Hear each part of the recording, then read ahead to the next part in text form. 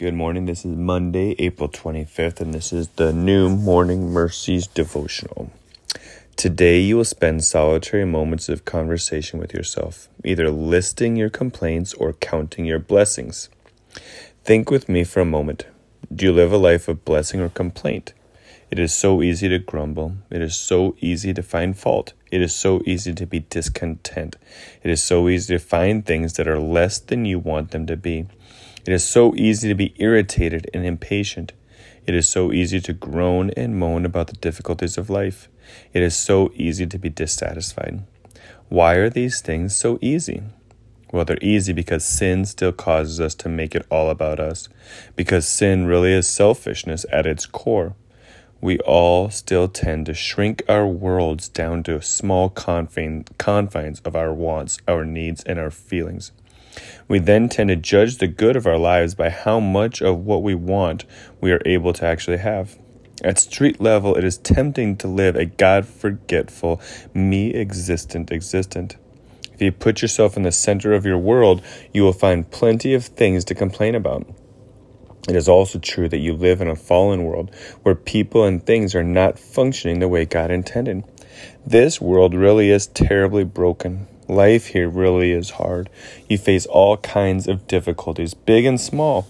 People disappoint you. They make your life hard. Obstacles appear in your way. In some way, the fallenness of your world enters your door every day. Combine the hardships of life in this fallen world with the self-centeredness of sin, and you have a recipe for disaster, or at least a miserable life of discontent.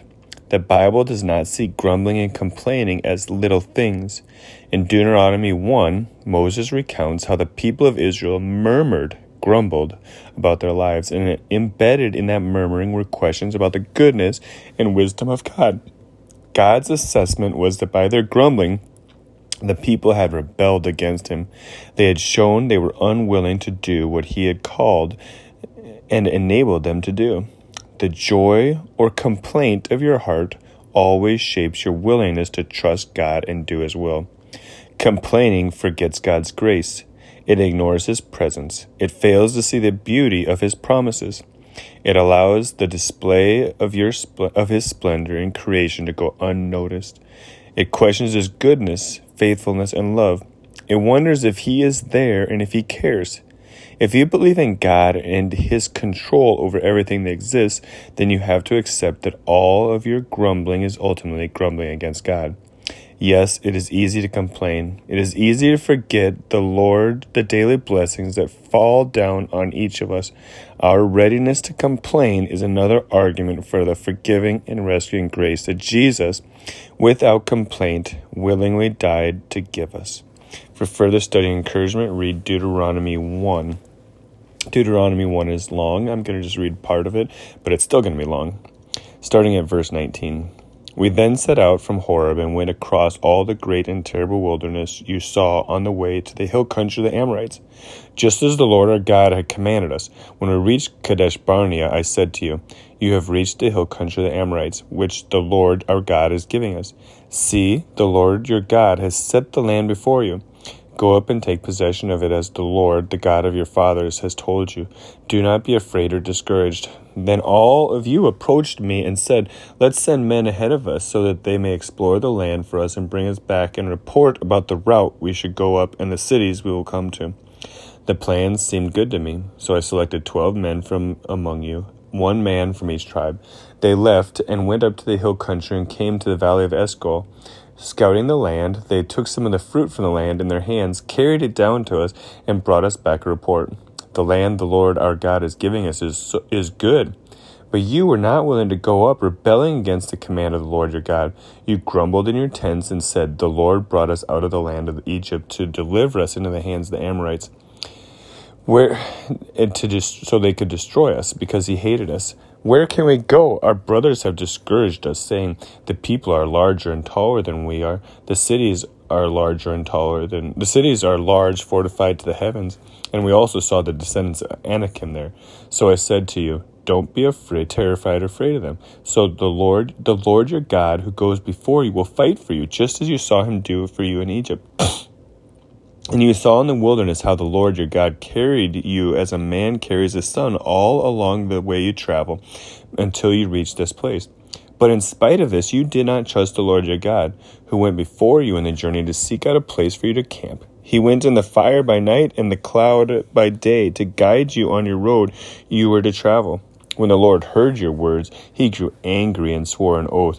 None of these men in this evil generation will see the good land I swore to give your fathers, except Caleb, son of Jephunneh. He will see it, and I will give him and his descendants the land on which he has set foot, because he followed the Lord completely. The Lord was angry with me also because of you, and said, You will not enter it either. Joshua, son of Nun, who attends you, will enter it. He will enter it. Encourage him, for he will enable Israel to inherit it. Your little children, whom you said would be plunder, your sons who don't know good from evil, will enter there. I will give them a land, and they will take possession of it. But you are to turn back and head for the wilderness by way of the Red Sea. You answered me, We have sinned against the Lord. We will go up and fight just as the Lord our God commanded us. Then each of you put on his weapons of war, thought it would be easy to go up into the hill country. But the Lord said to me, Tell them not to go up and fight, for I am not with you to keep you from being defeated by enemies. So I spoke to you, but you didn't listen. You rebelled against the Lord's command and defiantly went up to the hill country. Then the Amorites who lived there came out against you and chased you like a swarm of bees. They routed you from Seir as far as Hormah. When you returned, you wept before the Lord, but he didn't listen to your requests or pay attention. For this reason, you stayed at Kadesh as long as you did. Lord Jesus, I pray that today I would do everything without grumbling and complaining, and that I would count my blessings, and that I would see the world through your eyes and not through my selfishness and my eyes, that I would not forget you, that I would not forget that I live in a fallen world. Lord, that I would instead see that you have gone before me, are going before me, and I would see your grace, and that I would revel and accept and believe, and I would count my blessings one by one. Amen.